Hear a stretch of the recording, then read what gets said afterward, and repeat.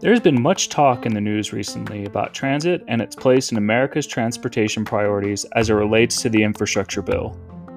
Long overlooked at not only a national level, but also state and local, many cities and metropolitan areas are ill-equipped to have functional, high-performing transportation systems. As a result, many U.S. cities are plagued by low rates of ridership and are often on the chopping block because of poor financial performance. But what if I told you that such problems were caused not by the transit system itself, but rather the lack of your city's transit supportive policies? In this week's episode, we will cover the most common policies your city is getting wrong and what you can do to change them in order to have transit supportive policies. I'm Alex Huffman, and this is City Planning Matters.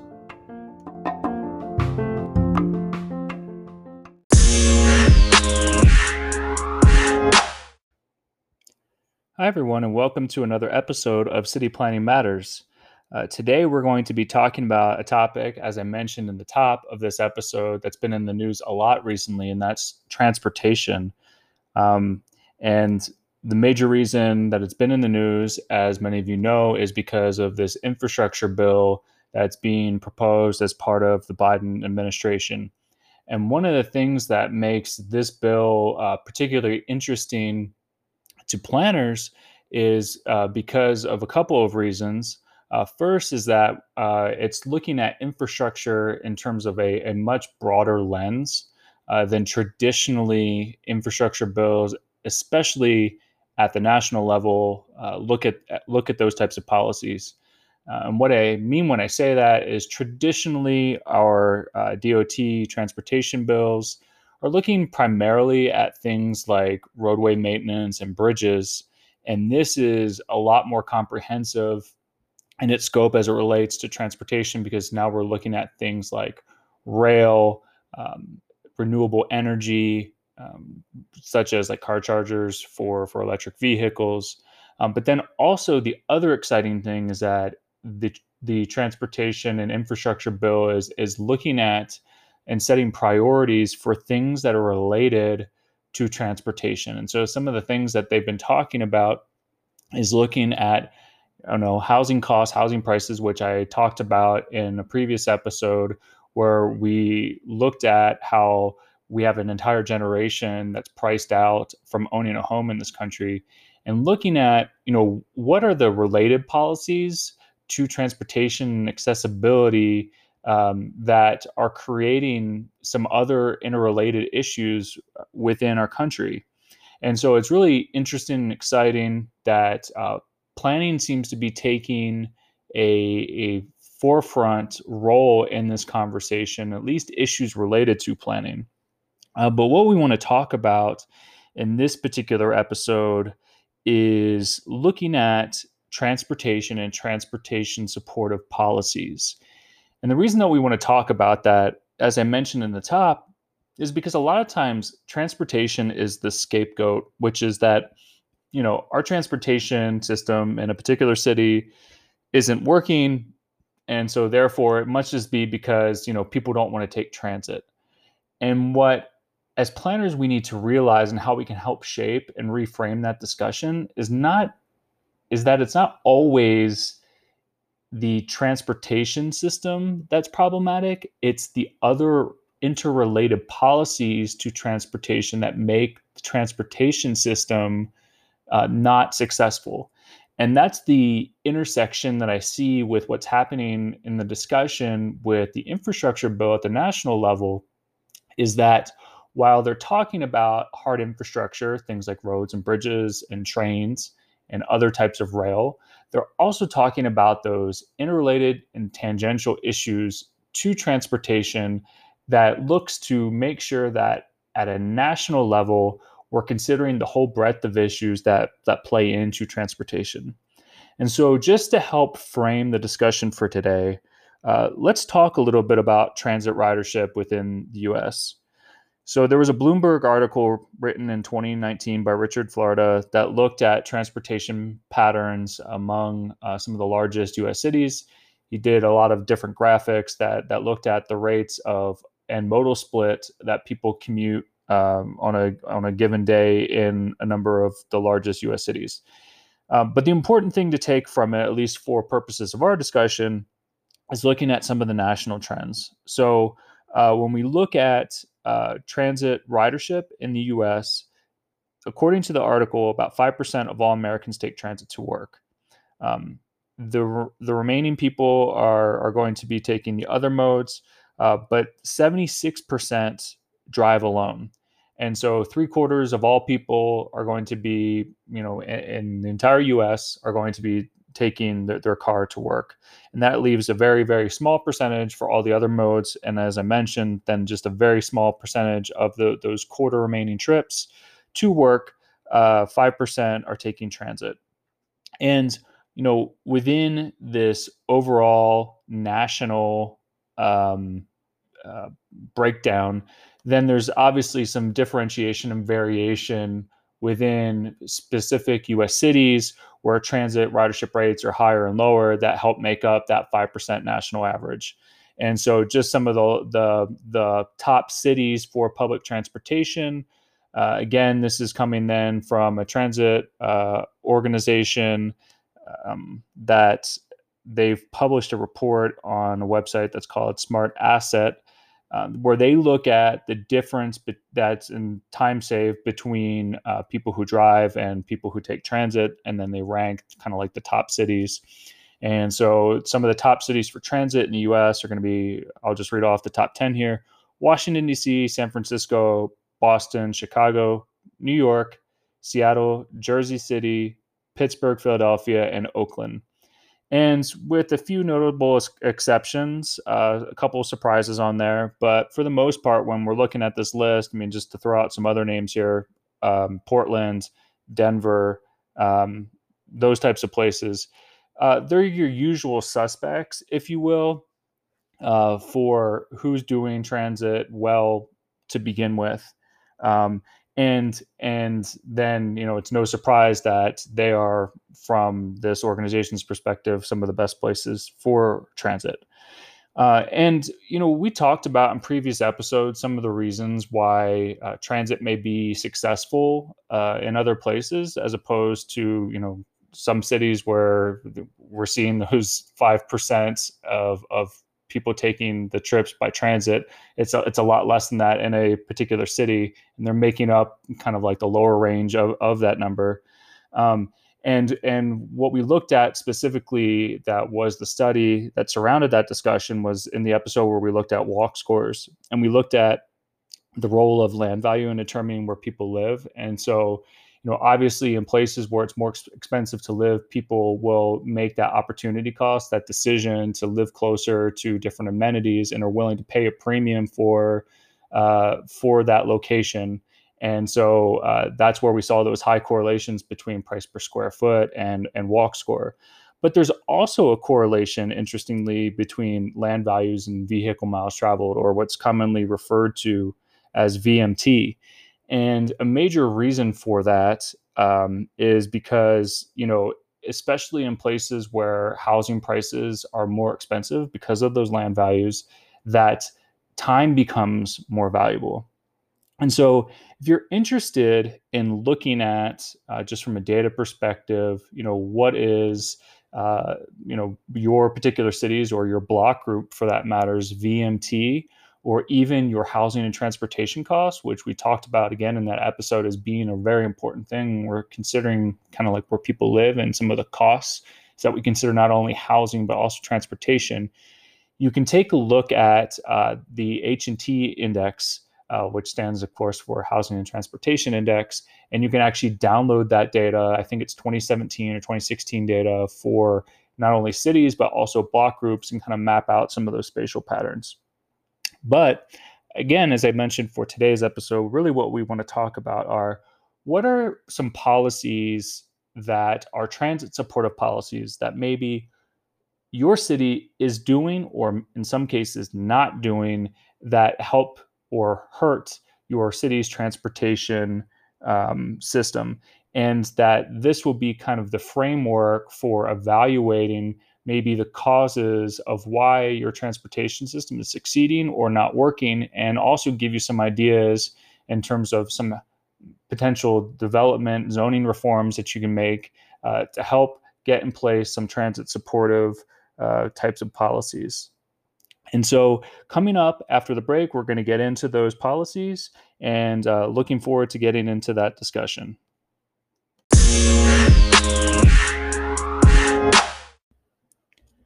Okay, everyone, welcome back from the break.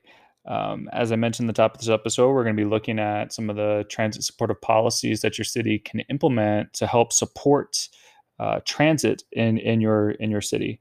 And so this again is by no means the only policies to take a look at, but these are some of the top policies that, as you start to analyze and see whether or not your city has things in place that are actually hurting your transportation system rather than the transportation system being the problem itself, to start taking a look at some of these policies to get them in place and hopefully help make your transit system successful. So without further ado, here are 5 policies that you can take a look at that are potentially hurting your transportation system. So the first one that is going to jump right off the page here is parking. And parking is a policy that, with very few notable exceptions, pretty much all cities have. And these minimum parking requirements are a huge detriment to your transit ridership. And so some of the things to take a look at, without getting into some of the specifics here off the top, to see whether or not your parking requirements are hurting your transportation system, is take a look, if you're able to, with where your city has most of its off-street parking requirements. I know, again, in my city, where I see the most surface parking is also the locations of where the most traffic is. And so in another episode, we talked about visualizing traffic congestion. You can look at either your highest average daily trips by city streets, if you have that data, or you can look at reports of traffic congestion, which again, maybe will tell you a similar situation of where you're having the most traffic. And then see if it's also the same locations where there's a lot of off-street parking. That's the case in my city. And so as we think about, okay, we want people to, get out of their cars because these roads are congested. We're seeing a lot of traffic, but then we have a lot of parking. That doesn't make a whole lot of sense. If we're trying to get people out of their cars, why would we be doing off-street parking in such high quantities? Because all that's going to do is encourage more people to drive to those locations.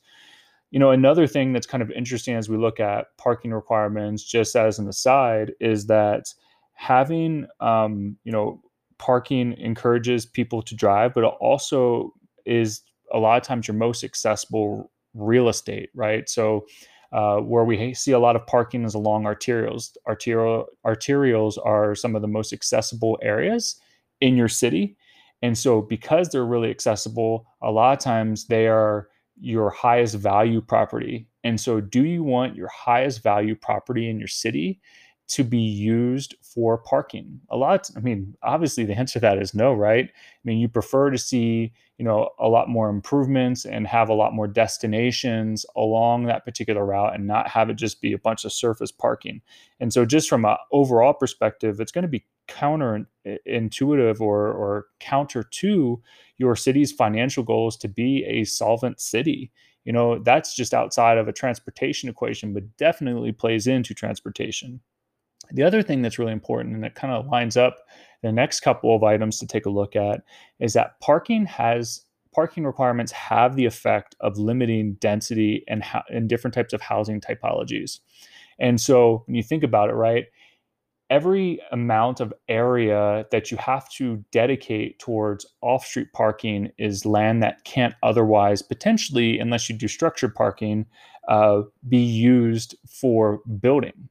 And so it has the effect of limiting density because you can't use that space because it's got to be used for parking. But then the other thing it does is it really limits housing typologies. And so just from a very basic perspective, is that if your city, for example, like mine, requires 2 parking spaces for every dwelling unit. So if you want to do, a triplex as an example, which could be like one building, but 3 different units within it, then you have to provide 6 parking spaces. And if the lot's not big enough to accommodate those 6 off-street parking spaces, even if the use is permitted, like you just can't build it, right? And so that is another issue with parking requirements, is that having these minimum parking requirements again limits density and housing typology. And so if you're serious about addressing your city's transportation, look at where you've invested in that transit infrastructure, and maybe you want to get rid of the minimum parking requirements, at least within the buffer region that helps support that transit route. And so, a lot of times that metric is either a quarter mile or a half mile. Look within those areas and see if maybe there can be some support to getting rid of the minimum parking requirements. Again, people can still choose to put in parking, but again, if you want to be transit supportive, you should probably look to reduce that requirement. The other thing, like I said, that parking plays into again is then density. And so there was a study that was done several decades back that's still valid today, that was done by 2 gentlemen. First guy's name is Boris Pushkarev, and the other guy's name is Jeffrey Zupan. And they looked at, what is that critical density that's necessary to be transit supportive. And so what they said was that based on the size of a downtown, and so they looked at different sized downtown areas, they're the mega region, if you will, that would support that heavy rail type of transportation. Like we're talking about cities the size of Chicago or LA, for example, that you need to have about 12 units per acre. But for those more medium-sized cities and looking at more of that light rail type of transit, you need to be looking at 9 units per acre. And so again, take a look at your zoning code. See how many units per acre your zoning code allows. Again, because most U.S. cities, the predominant land use pattern is the single-family detached residential areas. I guarantee you're not going to be hitting those 9 to 12 units per acre to be transit supportive. And so again, if your city is serious and wants to have this high performing or at least somewhat performing transit system, you got to look at densities. The third thing that you need to take a look at then, of course, is housing type. And so again, if we know what our target density needs to be, and in this case, or in this example, let's use those 9 units to the acre, it's going to be really hard to get 9 units to the acre in net density. And net density is like once you remove the space required for sidewalks and curb and street, it's going to be really hard to get those with a single family detached residential only type of housing type. And so if we assume, for example, and this is the general rule of thumb, that 70% of an acre is developable after streets and parks and all those types of things, the minimum lot size that you would need if you're just going to allow for single family detached would need to be 3,000 square feet, which again, I live in Texas. 3,000 square feet is all but unheard of in terms of minimum lot size. That's typical probably in the Northeast and some of like the older cities. But if your city is like mine, 3,000 square feet is going to be a teeny tiny lot. And you really need to be thinking about permitting other housing typologies. Again, like last episode, we talked about those missing middle housing options. And so it doesn't have to be high density, multi-level type of apartment uses, right? I mean, we could just be talking about getting duplexes, getting triplexes, getting townhomes, quadruplexes. And if you do enough of those, it's going to be really easy to get to 9 to 12 units per acre. But the idea is you got to get out of this frame of mind, this mindset that only allows for single family residential, because if you do, the housing that's going to be built is not going to have that critical density that's going to be necessary to support transit. So the fourth thing, and it's going to be related to the fifth item, is going to be access to jobs. And so outside of trips going home, the most common trip type that people take on a daily basis is their trip from home to work. And it also tends to be some of the longest trips that people make in a given day, and at the same time during those peak hours. And so, again, if you're thinking about, okay, we want to have transit to, help reduce traffic congestion. Well, the only way to get people off the road is to either, get them in transit, a bus, for example, that takes up less space collectively than all those people driving individual cars.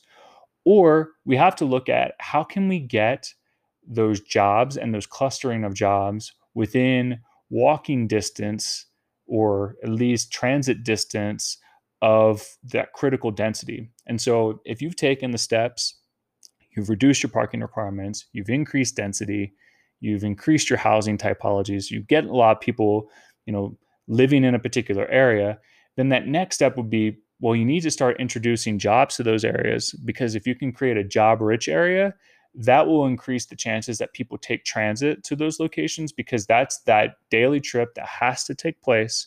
And if you have a really well connected transit area that's reliable service and it's on time, people will take that because it's a trip that people don't want to take and sit in traffic. That's just a fact.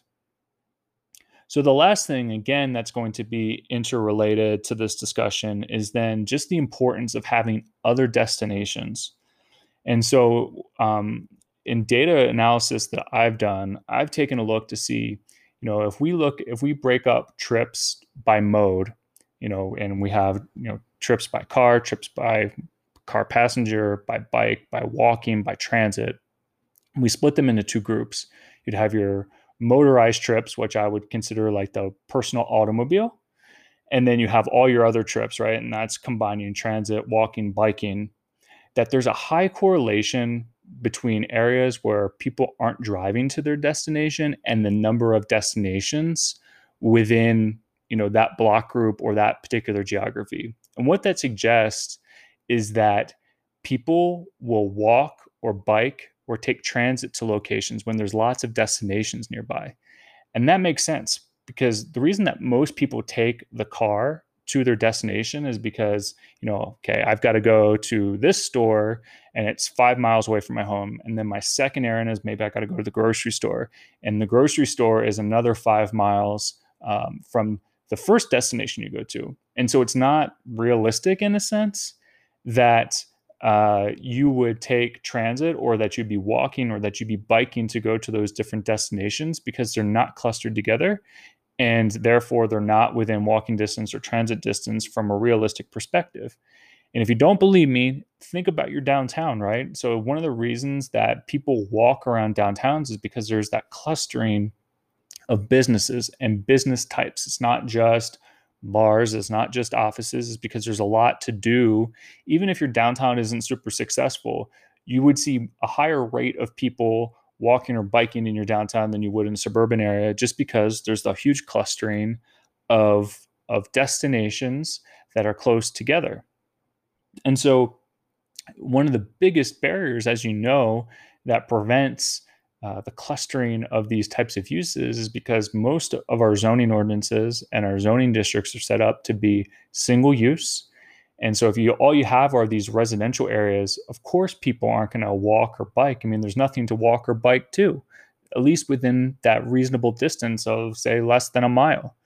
And so again, if you're interested or trying to push this agenda forward, that's a very good agenda, that you want people to be using transit, you got to be realistic. You have to allow for, and people need to be realistic. A lot of times it's not the planners, right? It's the public who on one hand, don't want the traffic congestion, but then also don't want to allow for non-residential uses in their neighborhood. And so you really need to take the opportunity to educate people that in order to become less car dependent, you've got to look at allowing for, again, the mixture of uses, the higher density.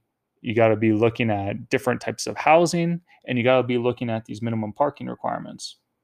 And so the key takeaway here is that all of these different policies that were discussed today are interrelated, and the key to unlocking them all starts with parking. Because if you don't do parking, then all the other types are not, all the other policy changes are not going to work, because they depend on that first step, which is got to legalize or at least give people the ability to make a decision on whether or not they're going to provide off-street parking. And so If your city is serious about having a functional transportation system, you should look at these policies. Oftentimes, the issue is with your development policies, which inherently encourage sprawl and not the transit itself. And one other note that I want to make here before we leave this topic and end this episode is that often the rationale for not supporting transit is because it's a money loser, right? So transit systems do not make money. The important thing is that it's not supposed to be a moneymaker, and that's why it's subsidized by the federal government, by the FTA, right? And so then if you make that argument, then sometimes people will say, well, I don't want to have a subsidized program, or we shouldn't have a subsidized program. The counter to that is that so too are roadways, right? All the roadway network that supports cars and driving, that's subsidized too.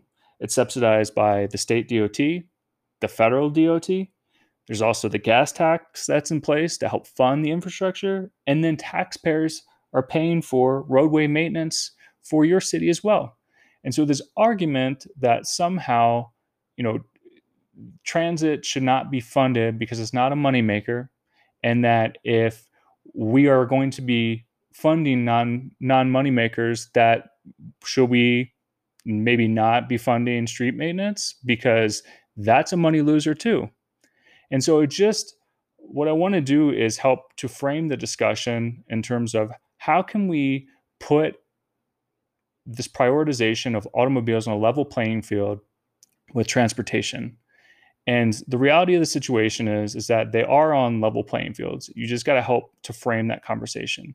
And that the second thing is that if your city is serious about having a transportation system that works, that you need to make sure that your development code isn't set up in a way that exacerbates auto dependence, that encourages sprawl, and discourages people from using transit. So I hope you have enjoyed today's discussion. I hope that some of those ideas have maybe given you an idea of where to look and where to start to help making some of those critical changes that, again, if you want to have successful transportation, you need to have transit supportive policies. I'm Alex Huffman, and this is City Planning Matters.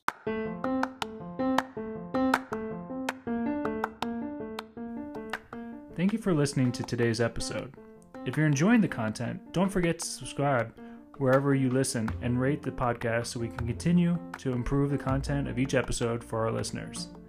I'm Alex Huffman, and this is Planning Matters.